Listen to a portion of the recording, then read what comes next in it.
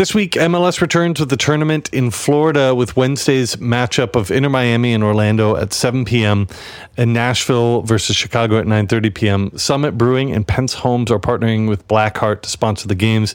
Every match you watch at Blackheart will enter you in a drawing for some jerseys, gift cards. Summits are going to be $5 all month, and the first 5 people to ask for it during the 8 a.m. and 9:30 p.m. game get a 2-for-1 offer. Compliments of Pence Homes. Same goes for the 11:30 a.m. weekend NWSL matches. So the good news is that the bar has been super quiet since reopening, so there won't be a ton of folks be there at all. And so go to blackheartstp.com to reserve a ticket for the Minnesota United Watch Party Sunday, which has just 50 seats available, which is like 25% of the whole building. Anyway, so that's the deal. Hopefully we'll see you out for the MLS tournament.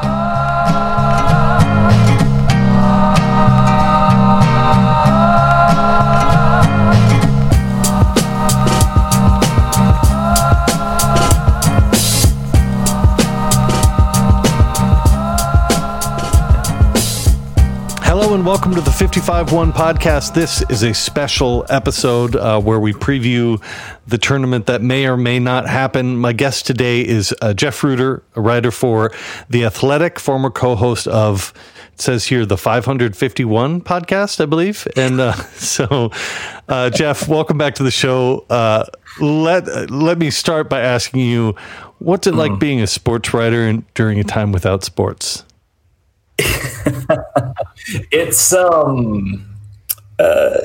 I've definitely upped my podcast and radio guest appearance rotation, which is great because I haven't had a show since we consciously uncoupled on the 55-1 podcast. So now I just hog everyone else's airwave. I call it the Bruce McGuire, and I think it's actually a really good tactic. And that's, I don't know, man. I mean, like covering sports, you're not covering sports. Like nothing I've really written. There's some nostalgia pieces. There's some really just that actually. But for the most part, it's covering like pandemics. It's covering race relations in America. It's covering, I don't know, business. Like it's you find the tangential stuff, which I guess makes me more hireable in 5 years when the industry goes under again and the men miss the World Cup a second time. But until then.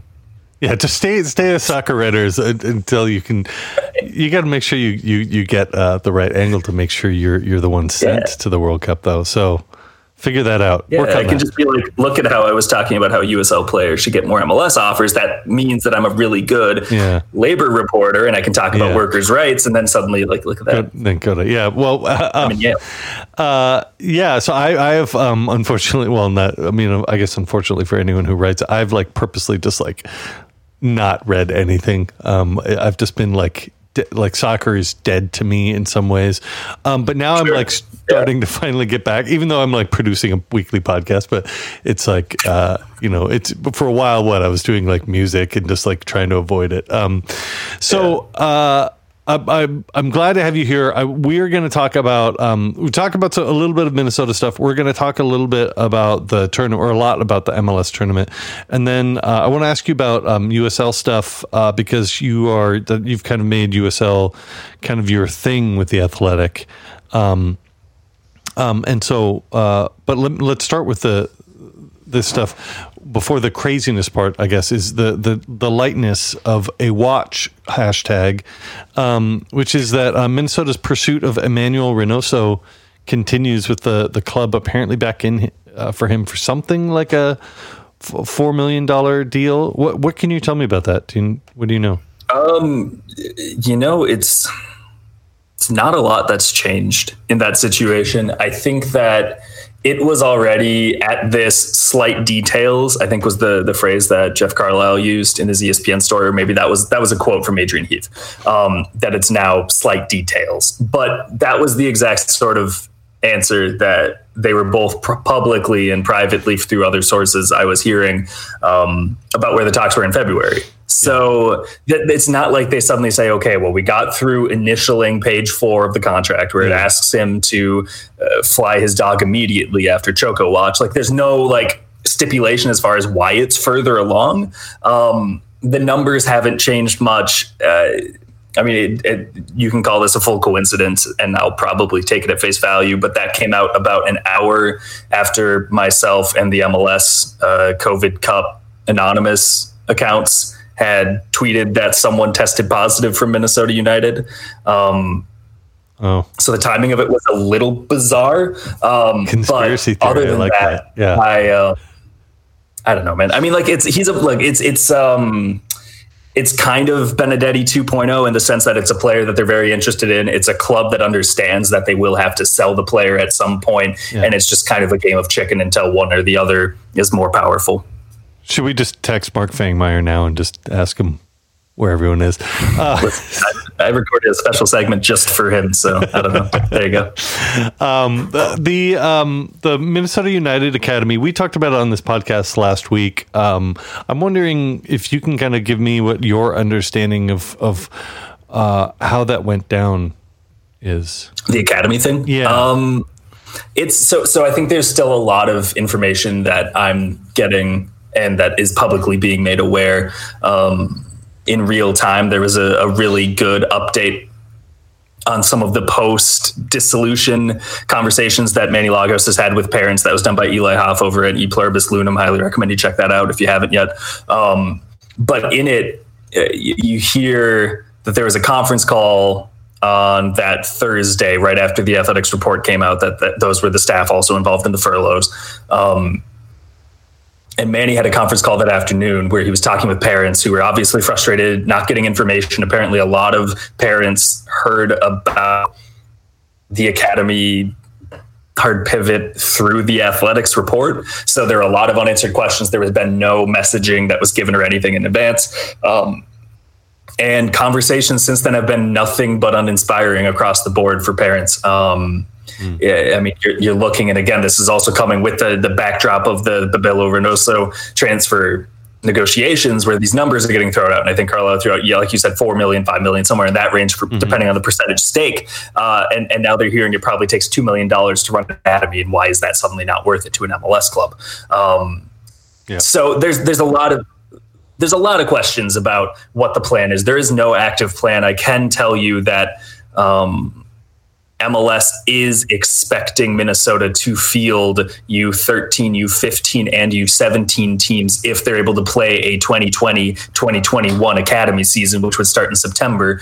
Again, everything is taken with a grain of salt with timelines in the COVID world. But if they didn't have teams, whether it was an insufficient number, whether it was having two teams, so the 13s and 17s, or it was not having a team at all in any level and not having coaches to coach the lack of team, then there would be sanctions. And this would be unprecedented in MLS over the last 15 years. And I think MLS is still figuring out what they would be threatening at this point. And that'll be very interesting as well. Yeah. And one of the weird things that came up in that was that I think Manny was saying that, they need to have something. And so they will be doing what MLS requires, because this all comes in the backdrop of the USSF dropping the DA and MLS picking up the academies. MLS is now requiring them to do certain things. And so they were going to cut the academy system and still have some sort of whatever MLS tells them. But it seems to me odd to cut everything before that. I guess they were probably coming onto a time where these kids were needing to try out for other teams, and they didn't want to prevent them from doing that. But it's just I don't know if there was anything that methodical about it. I think that there was a part of it where it was, we will prolong this kind of state of having 5 full-time staff, and that's the whole academy, as long as we can, while in the background we're trying to figure out what we do about retaining Tim Carter, moving on from him as the academy director is his role, too close to Manny Lagos' current role as the chief soccer officer. That's something that only they can decide, because only they know what a chief soccer officer does. So I think that there was some kind of questions about how his role would fit anyway. That was a conversation that was going even before Manny's role change. But then you're also looking at, outside factors, again, like the pandemic and whether or not you're going to participate in the new format, not knowing MLS format because that league isn't crystallized yet. There are still some details that they're trying to figure out in terms of the schedule, who plays who, how many teams do you let in, how many games are you scheduling a year, are these tournaments, are you traveling week by week? All of this sort of stuff is still up in the air in MLS's side. And Minnesota is also saying, okay, well, if we don't know, there's no way they can pull off this tournament in 2 months, right? So why are we... let's do it now. I think that was a big part of it. And look, players don't know how they can transfer clubs within MLS. Right. They have not been given any sort of information on that too. So I think there's still a lot of questions about whether or not they even would be able to make another 2020, 2021 team. Right. Yeah. So none of us know anything and it's all messed up. So that where we're okay. Yep. Great, cool. 2020. That's the whole podcast. That's it. Thank you for listening. The other specific thing to Minnesota is that Ike Opara has stayed home from the tournament. He kind of announced on Twitter and said that that he had kind of some pre-existing stuff that he was working on. What can you give me any insight into that, or just what you read on Twitter? I mean, there's more to it. I think at the core, though, regardless of the detail, two things can be true. One, it could be a very bad idea, not speaking specifically about Ike Opara in this particular case, but for somebody who has this concern, there's no justification necessary to pull out of a tournament like this. And I know that you agree. We've talked about this before. But if you think that you are at like an increased risk, don't go. Yeah. Full stop. That's fine. But on the other hand, it can also be true that even with this thing, which I won't go into details about, it's not my place, sure. Which may be going on with Ike, right? Or why Opara cannot travel for this. He could still be playing under normal circumstances when there isn't the pandemic, when you are going market to market. And it's not something where it's like, you know what I mean? Like, it's not something where it was like his whole career is going to be put on hold no matter what. It is specifically that he, like many of us in the world, may be at a greater risk. And so going down to Orlando, Florida, to Orange County just doesn't make a lot of sense. And again, this is a player that Minnesota United was looking to load manage a little bit better in 2020 anyway. And I know that he hasn't played a single game since March, but I think that you can also look at it and say 3 games in 8 days or whatever it's going to be for the group stage. Maybe that's also not a risk that needs to be taken. Yeah.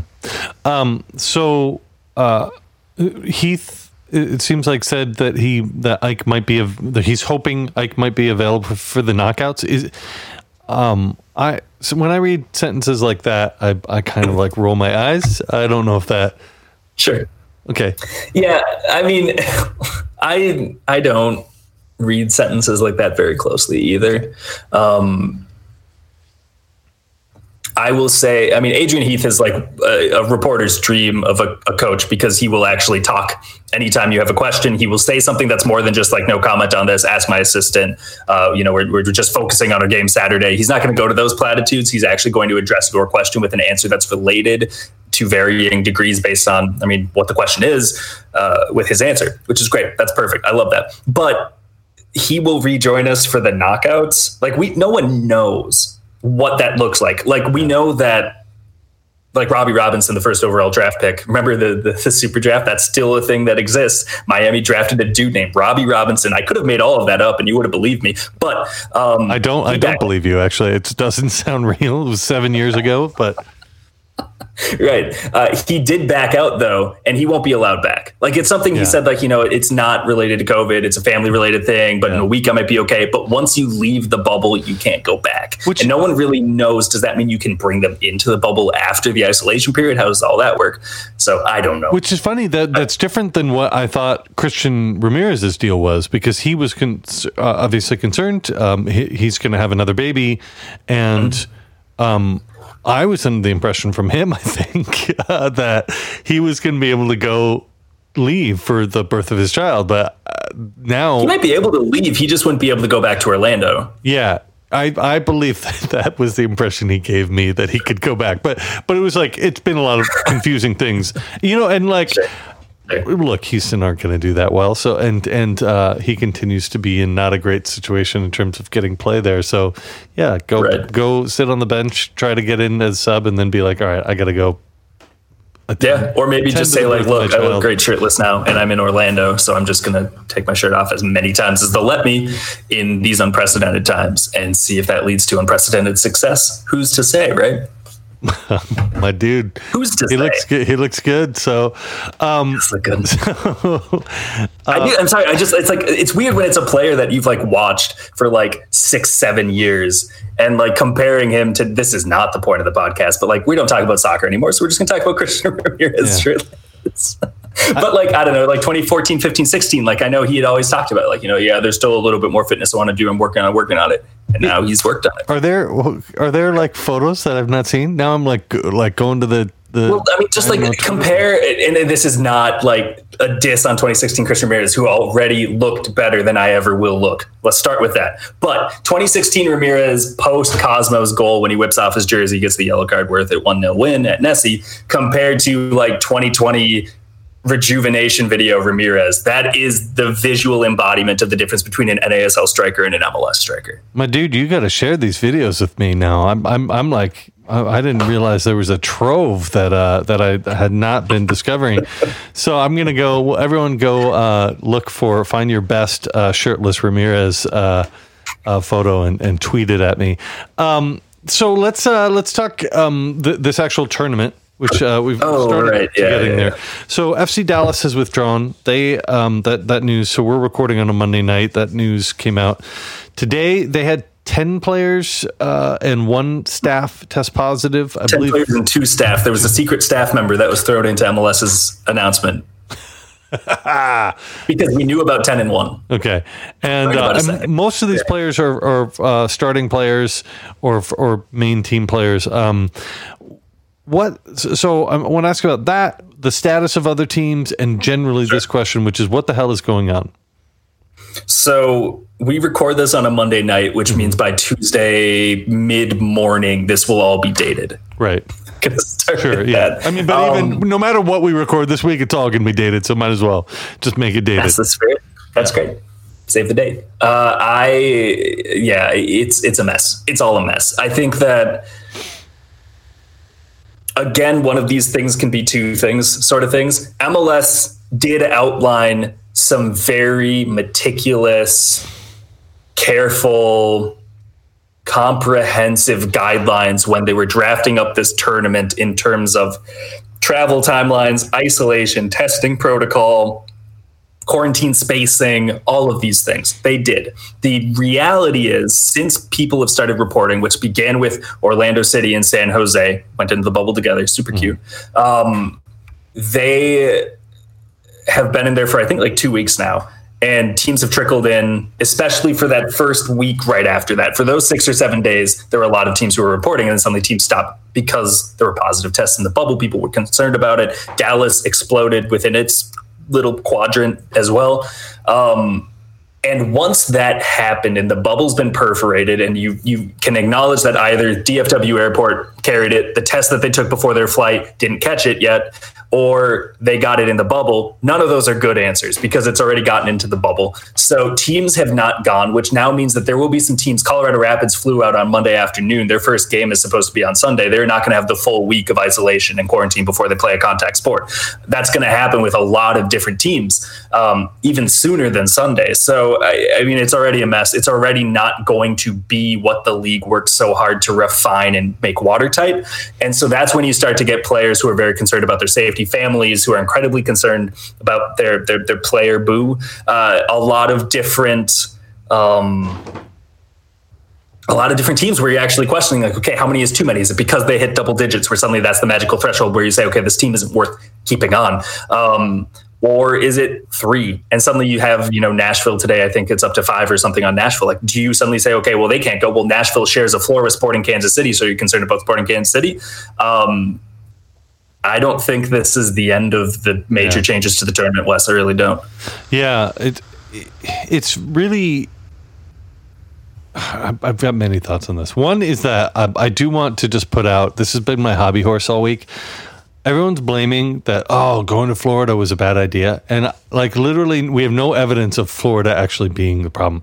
The bubble, we have not seen a problem with anything getting into the bubble once they got there. The problem is whatever happened before, and then once they were there, it like spreading or in transit spreading, all these things.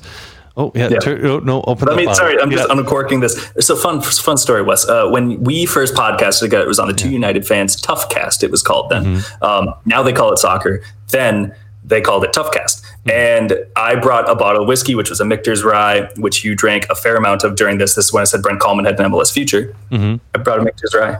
And I've got my 55-1 pint glass that I'm drinking Bang out of. Getting misty-eyed over here, just two grown married men crying. It's like we're the National. Oh yeah, just let's put on some National and let a vein. All right, what was the question? I don't know, man. You have a lot of thoughts about this. You had a lot of thoughts about it. Florida's not the problem. I also want to. I had this thought while you're asking. What team would you go into the bubble with? Who would I go in the bubble with?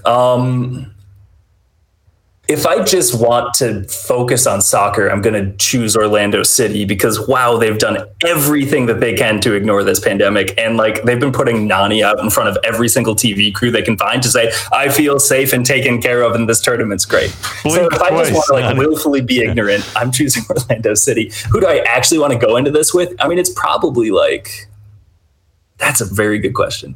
Let me give you a few options while you think. Because one of them is you could go in with Montreal. Montreal, you've got Thierry Henry. Thierry Henry is going to take care of you. But also, Montreal is Montreal, and it's going to have some real world season 2 San Francisco vibes to it with just some real explosion and hatred.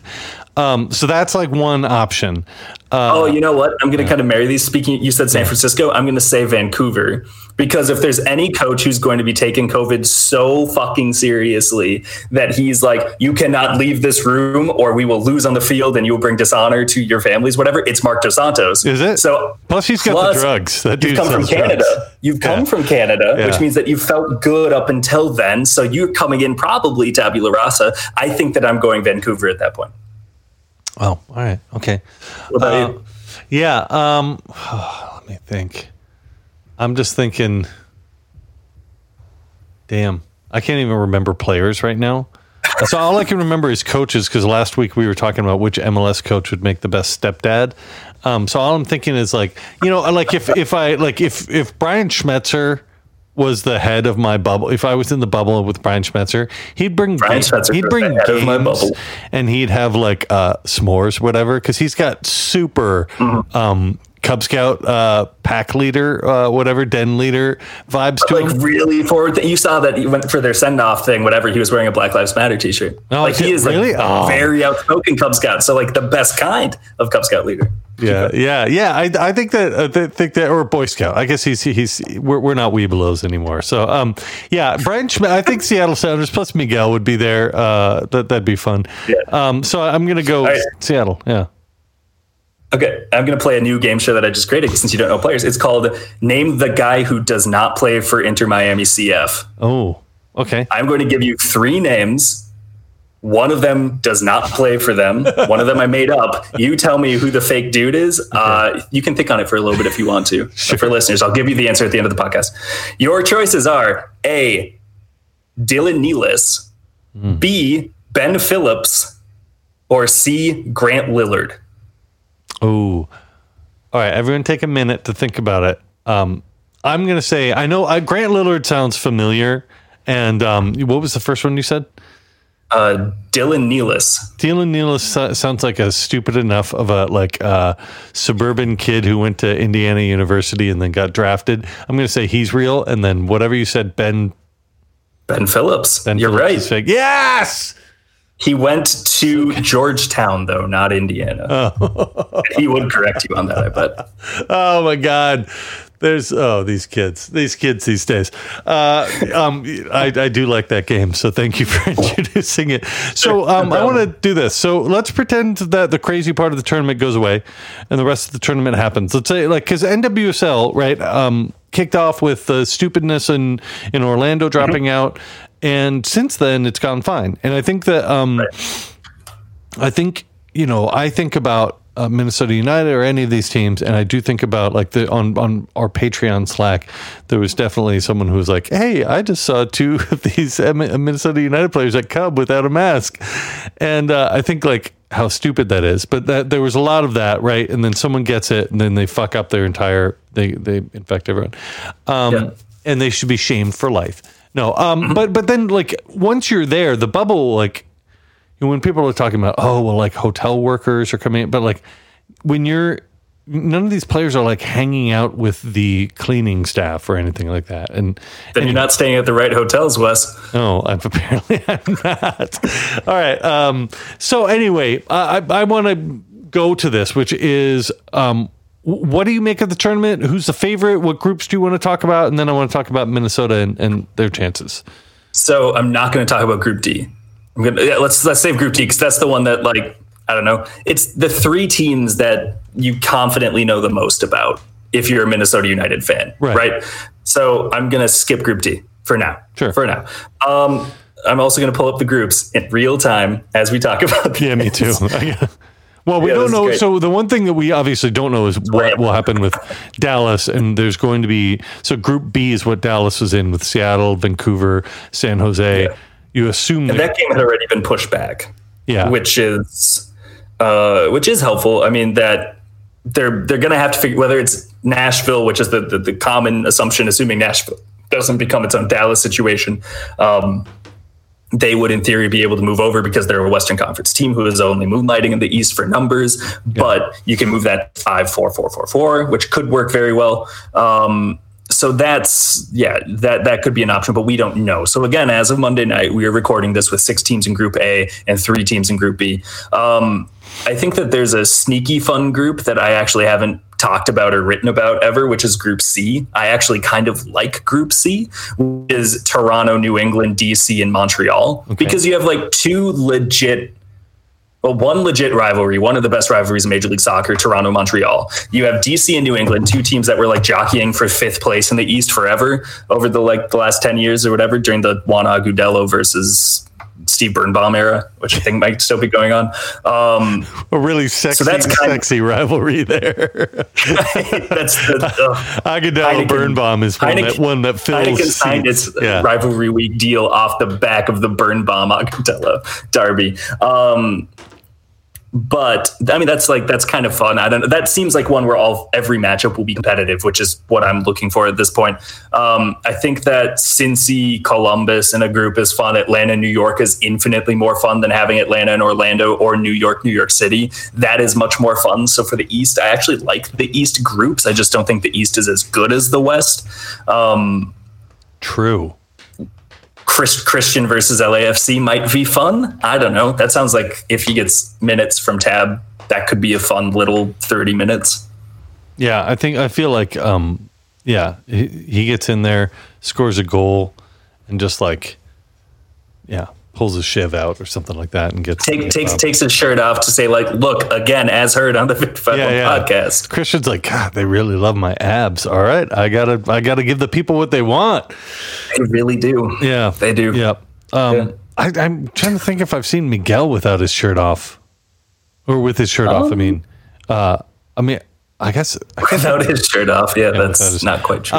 No, I mean, man, I gotta really look up more of these. The replies to the tweet with this episode are just going to be shirtless pictures of Christian Ramirez Miguel. If you do, listener, do not type anything. Just post the picture of them, no comment, and let's just see what happens. And then I'll just throw them all in the DMs to Christian himself. I'll DM him pictures of himself. It's perfect. So anything stand out to you? Do you like the format? Let's start with that. If this happens, do you like the format? I think it's fine. I really just I do not give a shit at this point. I just want soccer.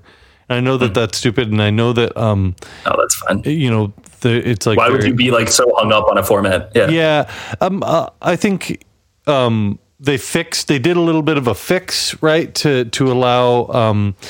Is it like Group A will have 4? The top 3 teams advancing instead of 2. Yeah, the run that had 6 as of Monday. Yeah, and I think that's good. My general contention, I put this on a couple of weeks ago on this podcast, is that this tournament is perfect for MLS in that it is set up for something batshit crazy, which is not, it's very similar to, right, like any group stage, right? World Cup or Champions League, but it's set up because MLS is so crazy. I think like something like FC Cincinnati, winning the group is not the craziest thing I've ever heard, right? Or like for sure, Atlanta getting third in the group and then going on to win. Everything is completely within, because we don't know what shape these players are in, and they're all going to be in various levels of like, well, they've been keeping fit, but none of them are match fit, because none of them, Minnesota United and Columbus were supposed to have a scrimmage, and apparently Minnesota instead did an scrimmage or whatever, intra-squad for 70 minutes. And there was some sort of vague reference to handbags happening between the players. I mean, just like, there's like, everything's crazy about this, right? So like Orlando City winning this tournament is not the craziest thing I've ever heard in my life. Like you could tell me any... In some ways, the craziest thing about this would be like LAFC winning every game. Mm-hmm. That would be the craziest, and maybe now it is actually with Vela out. But like that would be ridiculous, because it would be like, oh, LAFC versus Atlanta in the final. Like how did you actually pull that off? Like, yeah, I mean, would be, if it is a Seattle Toronto, it would be IXB versus Montreal Impact. No, that's Eastern Conference versus Philadelphia. No, but they'll find a way to jump the bracket because it's Major League Soccer. Like I feel you. There'll be the wild card teams. There'll be too many teams in the East. Montreal goes out to the West and they win. Yeah, something like that will happen, because it is just like fully batshit crazy, and I think like Real Salt Lake are going to win. But my prediction at the beginning of the tournament, or a couple of weeks ago, was that Atlanta would get third in their group, and then they would go on to win it. That's just that's the stupid level I'm at. But like, yeah, if you told me Montreal Impact win this, I'd be like, oh yeah, right, that sounds good. Yeah. What's the craziest freaking scenario that you can come up with? The craziest scenario is where Houston and Portland advance out of Group F, and neither the Galaxy nor LAFC finish with enough points to qualify. Okay. That is like absolute doomsday scenario in terms of viewability, because you lose Chicharito, you lose LAFC, who's your most marketable team, even without Vela.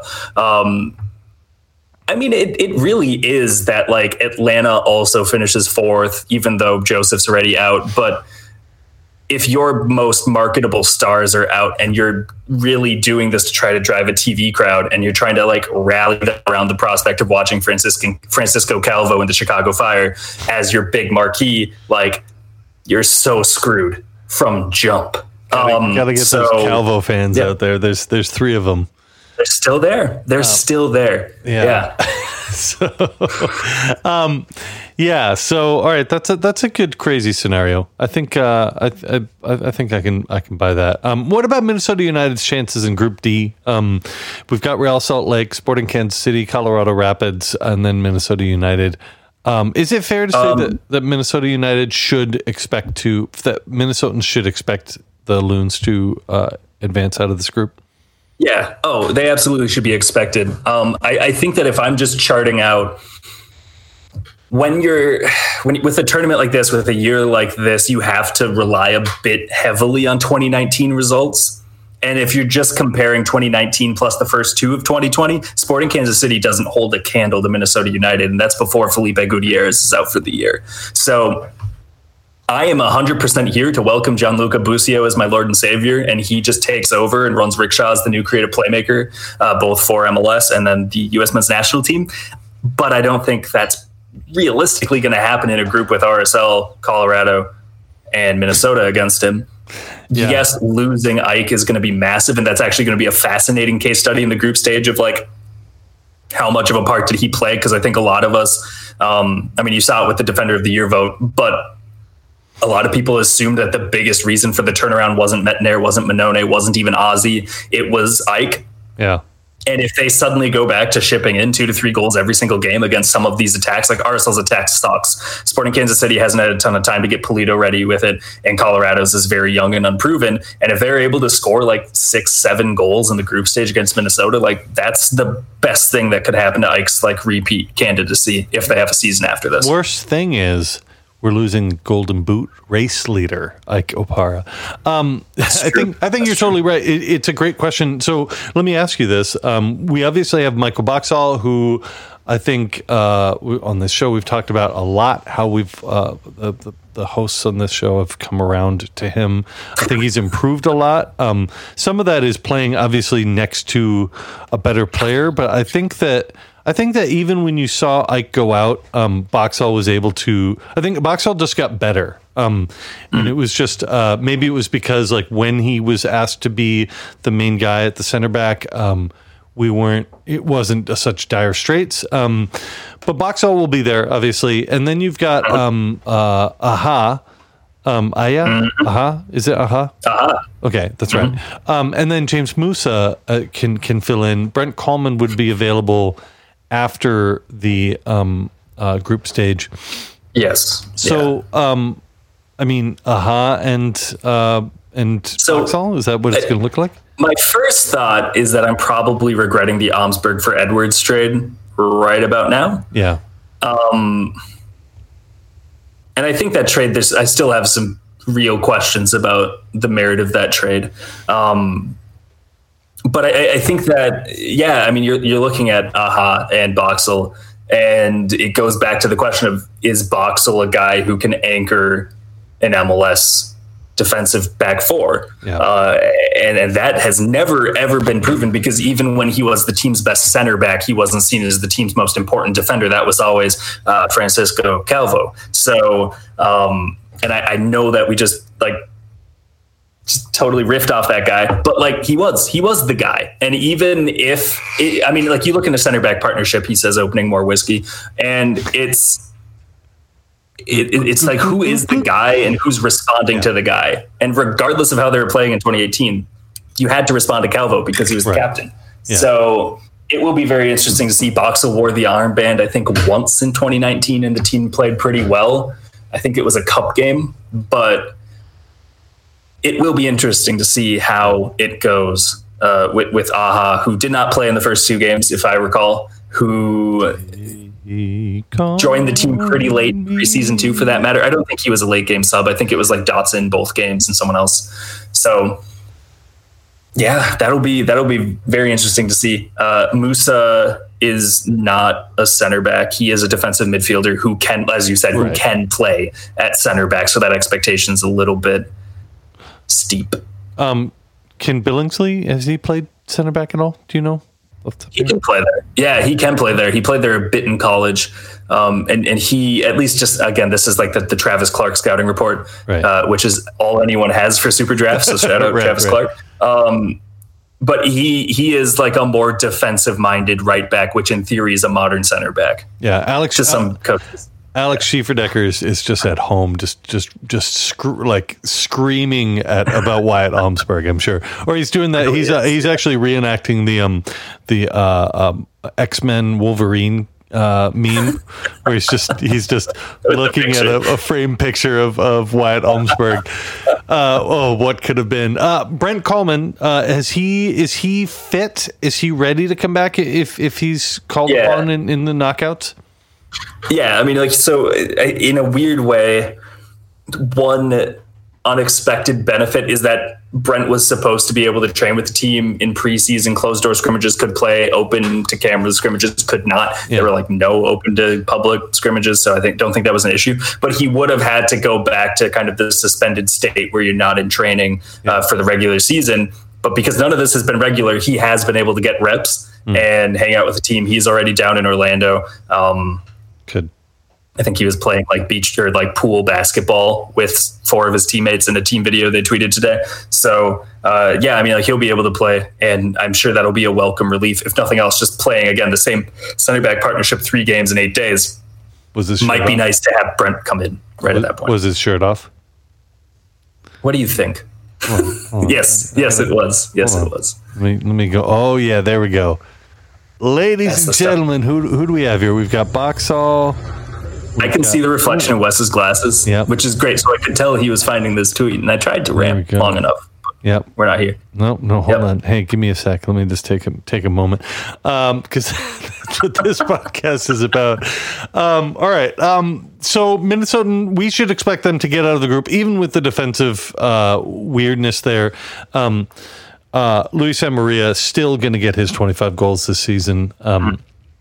So I'm all for that. I accept your prognosis. I want to ask you now about the USL, because the USL is back this weekend. It's going to kick off. Is that for real?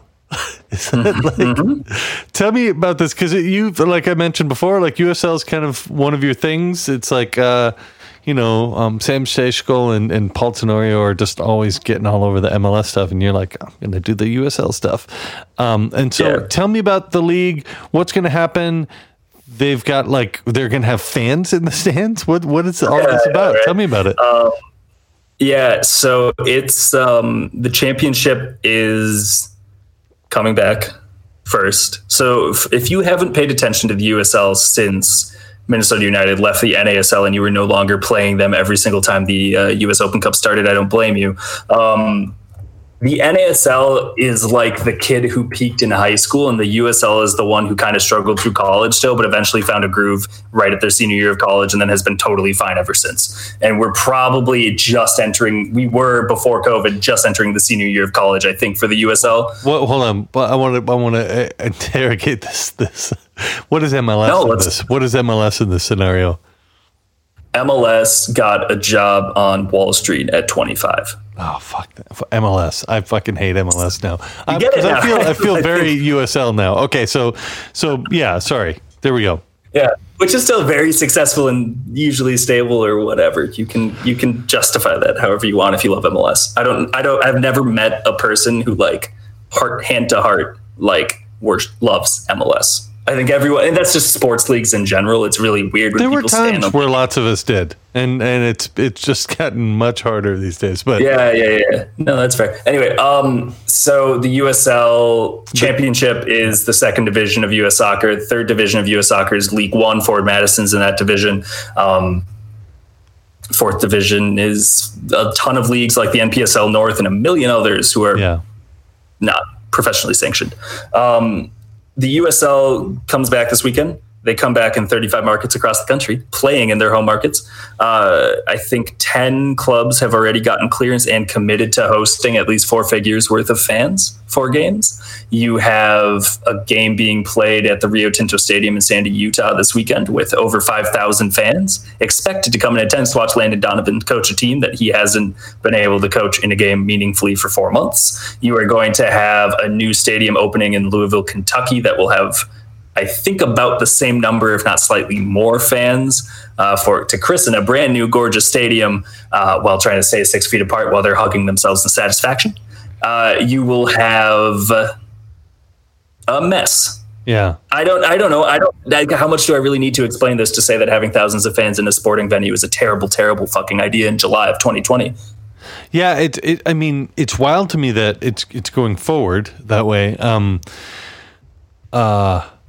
Yeah, it's weird to think about, but I guess so. USL is going to come back. What is that season going to look like? Is it's extremely truncated? I assume they're not trying to redo all the games they were going to have, right?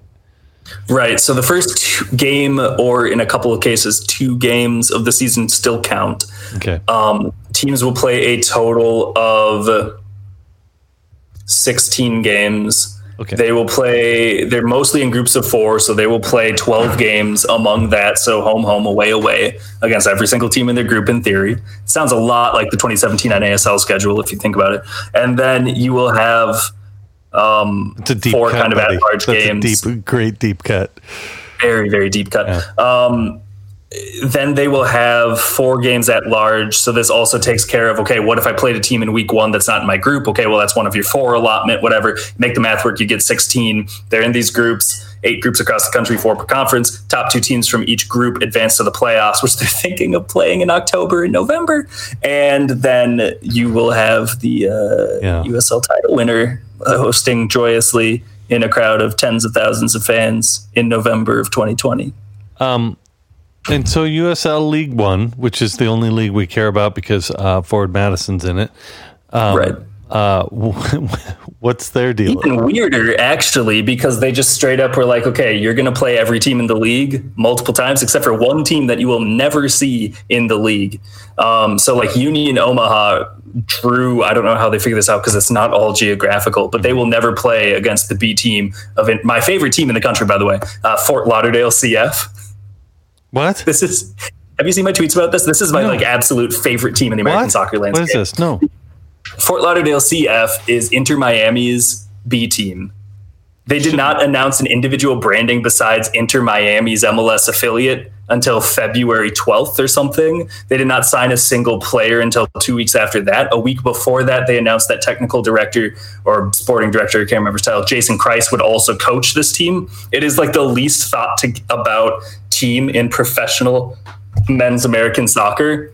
And I just respect the hell out of that, like scrambling to find your car keys and your backpack sort of meticulousness about building this team. And I can't wait to see how it goes. It does make you, for all the criticism I have Minnesota United, like at least in their like complete unwillingness to do whatever other people do, they don't just randomly do dumb things because peer pressure. They just do dumb things because they really fundamentally believe in dumb things. Right. So USL League One teams will skip one team in the league. They will play one team, like their regional rival, I think they're calling it. It was so forced. It was so worth sending a screenshot. But like their schedule is going to be pretty much the same. But they're not going to have fans in the stands, are they? Mm-hmm. Oh, so can I go to a Forward Madison game? I mean, can you? If Breeze Stevens clears it, you can. Yeah. Oh my God. All right. Yeah. Because I know that we just made fun of people going to stands, but constantly I've been like, right? That's the whole thing about this is that. If it's not fucking Ebola, I'm going. Right. Like, of course people want to go. Yeah. Of course people want to go to the games. Of course people are going to be like, I haven't left my couch for like 4 months. The first thing I want to do is go to a soccer stadium, which is going to like boost my morale and all of this stuff. But like, come on, it's not safe. Yeah. Like, you know what? It can't be. There's no way you look at the decision to put 6,000 fans in Sandy, Utah in close proximity and say like, I'm really glad we did that. There's no way that that's the end game. Yeah, moral of the story is, though, I'd do it. I know I'm stupid. Buy those coins. So that's like fascinating to see all that stuff back. I don't know how any of these teams are going to make it or do any of this. COVID times is crazy. I've like tried to like not criticize how or what people do in COVID times because it is like very fucking crazy. And you just like survive any way you can without being a dipshit. The non-dipshit version, caveat of that statement. Right. And so one thing I'm curious about is like if it actually will prove worth it to, it costs so much to open the stadium to have concessions or anything, ticket people, that if a quarter, if only 5,000 people are getting in, if that actually can be worth it. Right. You also feel terrible for teams like Union Omaha, right? Or even Inter Miami, right? All these teams were Nashville, right? This is their coming out, and they it got screwed. Like so many things in COVID, right? Just COVID, COVID is the great shitty equalizer, right? Everything's shitty, not fully equally. Some things are shittier, but everything is at least partially shitty. So nothing is untouched by the shittiness, and so we're here to dissect the levels of shitty. Well, Jeff, that's all I have. Wait, no. See, we're ending the show. No. I've got a question actually. So, this is from someone from Patreon who wants to know what the differences are between covering MLS and USL. What those are? So why do you cover the USL more than Minnesota United? Question. Yeah. Veiled, is this veiled like that? Well, Steve, I think that just a guess. I mean, so like, look, the USL, it's the access level is very different when you're in the stadium. Like, I watched the USL Championship final, their MLS Cup, whatever they used to call it, USL Cup, and then for whatever reason they made it a way worse title last year. And I was watching the entire game, like in front of the fence. So not even like leaning over the fence, whatever, like everyone would do at Nessie, but in front of the fence, right behind the goal. And like the final touch of the ball in that tournament final was me shanking a return ball to David Ochoa of Real Monarchs, future U.S. men's national team goalkeeper, I'm sure, because like I was about to try to like first touch it back to him, and he looked at me like, "What are you doing?" And I just kind of like off the toe, and then the whistle blew, and that was it. And like, if you watch the feed, you can see my shitty first touch, and it's great. That's why the USL is great during normal times. But in general, I mean, it's a real professional ass men's soccer league. I mean, you've covered the NASL, like lower division soccer in America is insane. And there's just weird stuff all the time. While we're going to that, let me go into the Wayback Machine. Remind me of the boy story. No, he didn't call you a boy, the kid. Luis Siccardi, yeah. Yeah. He was the owner of Fort Lauderdale Strikers. Right. Okay. Tell me that story again, because I have a terrible memory and I always need people to retell me stories I lived through. But this was like because you were like, when you started with us at 55.1, you were a kid. I was a 15-year-old intern. Right. Yeah, exactly. Right. But you were writing about. Tell me you. I've started referring to myself in conversation as a Northern Pitch homegrown. Oh yeah. And like 1 in 10 thinks that's hilarious, and 9 in 10 are like, "Oh, what's a Northern Pitch?" Yeah. And I just have to like go through this whole history thing, which is fine. If you don't know what it is, then like read a book, read A Total Darkness, and then you'll know what Northern Pitch. There's no books about Northern Pitch. Complete Darkness, right?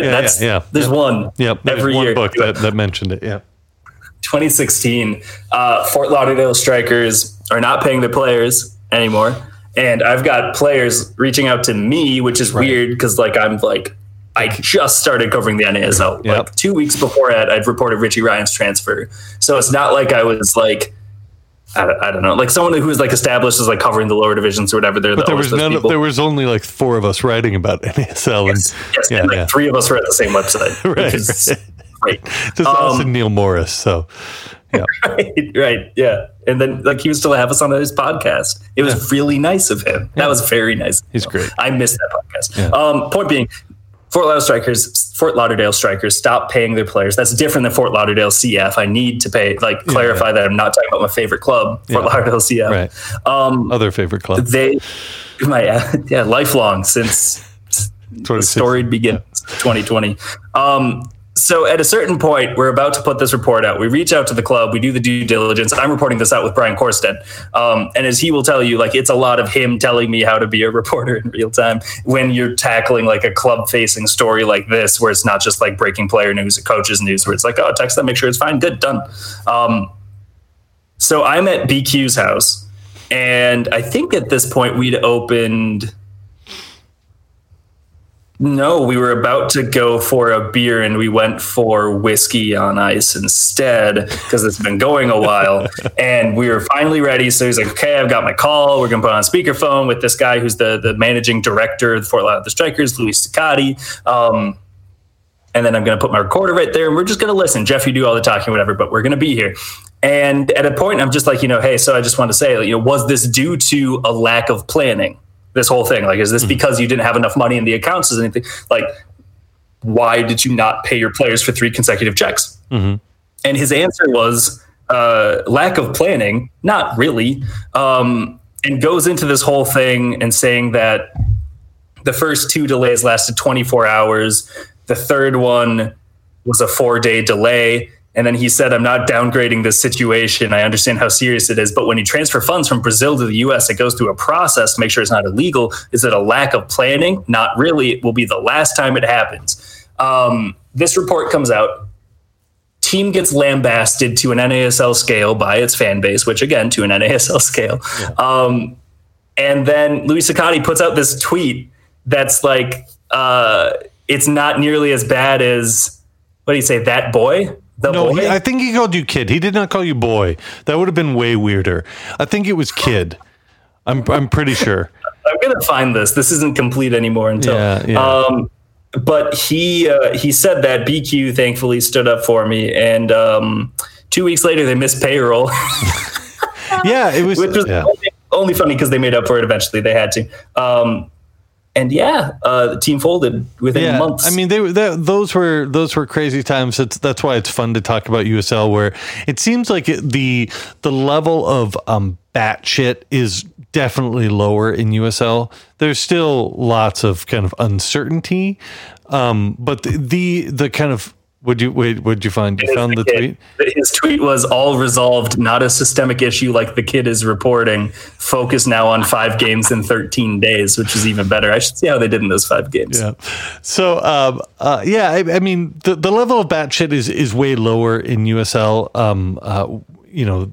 I guess that's the difference between Bill Peterson and whoever the hell is in charge of USL now.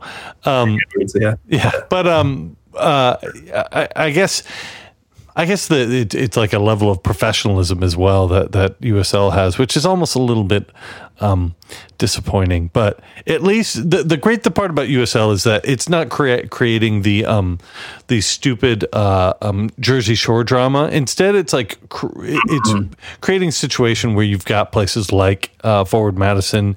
You've got really cool stories. Louisville is a great story. I think Union Omaha. I'm bummed that they didn't get the start. I would love to next summer go down to a game there. Getting some of that stuff. That stuff is fun. The stuff we always dreamed about as soccer fans from the aughts, where we spent so much of our time thinking about what would it look like if we had not pro rel, but like a team in every city.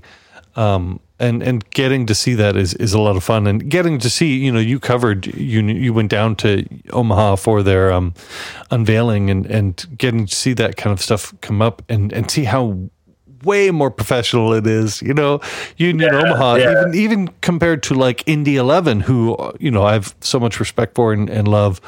It's just like a different world. The Scorpion. Yeah. Oh my God. I mean, it's a different world than it is not. How long ago was it when that was 2012, probably, right? 2011? No. Yeah, Sting was unveiled, Christian Ramirez that year. 14 then. So 14.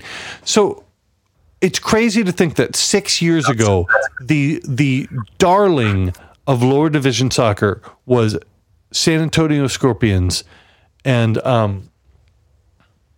no, it must have been they launched before 2014. Just broke. It was. Yeah. I think it was 2014. I think they only played like 3 years and then moved to FC. Yeah. So no, because we got anyway. Whatever. I'm not going back through it. But like the darling, they announced the mascot that year. That's what it was. They had a new mascot. The team existed already. The darling of them was the darling of lower division soccer was the Scorpions, and that is like crazy to me because they had so many fans because they gave away tickets, and like the difference between that and the success stories of 2019, even like just like 5 years later, 4 years later.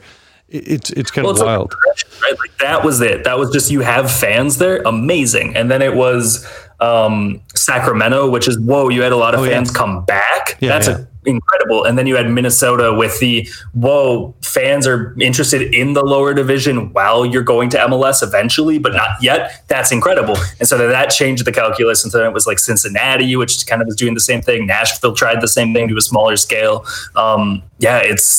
Louisville now, Louisville built a $65 million stadium with no intention to go to MLS. Yeah. That's unbelievable. Yeah. All right. Well, I won't, we literally could do this all day. Thanks, Jeff. It's really fun. You don't want to? I mean, we could. Yeah. I'll turn the record off. But thanks, man. I appreciate so much of your coverage for The Athletic. You do such a great job. Everyone should go subscribe. It keeps Jeff in a job. It keeps the fact that we've got someone who is not only telling us the crazy stories from USL, but is when things are normal, doing so much Minnesota United coverage. So it's like 3 cents. It's basically like pick supporting Jeff or like the random, like, what were in the 1980s, you could like send $1 a day to a starving child in Africa. Yeah, I mean, like, feed the kid, first of all. Jeff, but apparently I was called the kid, right? So yeah, you can do both. You can feed the starving kid in Africa and Jeff. Jeff needs more whiskey. That's his thing. That's the charity. But thank you so much. Anyway, that's the whole point. Everyone else, if you can make it out to MLS at Blackheart, you can. It would be great to see you. I have like changed my Skype mics off in Pennsylvania for the month so that I could be there all the time, and lots of people are like, right? Yeah, they're okay. They're fine with grandkids. Okay. Yeah. The way you phrase this, like, yeah, they're just off in Harrisburg somewhere. But no, I mean, the MLS games are going to be basically like me and 5 people watching, if I'm lucky. So it's been COVID times are weird, but if people are not ready for the bar, I totally understand. Jeff, hopefully let's find a time you and I when we can watch one of these stupid games. That sounds good. Yeah, thanks for having me. Thanks, everyone.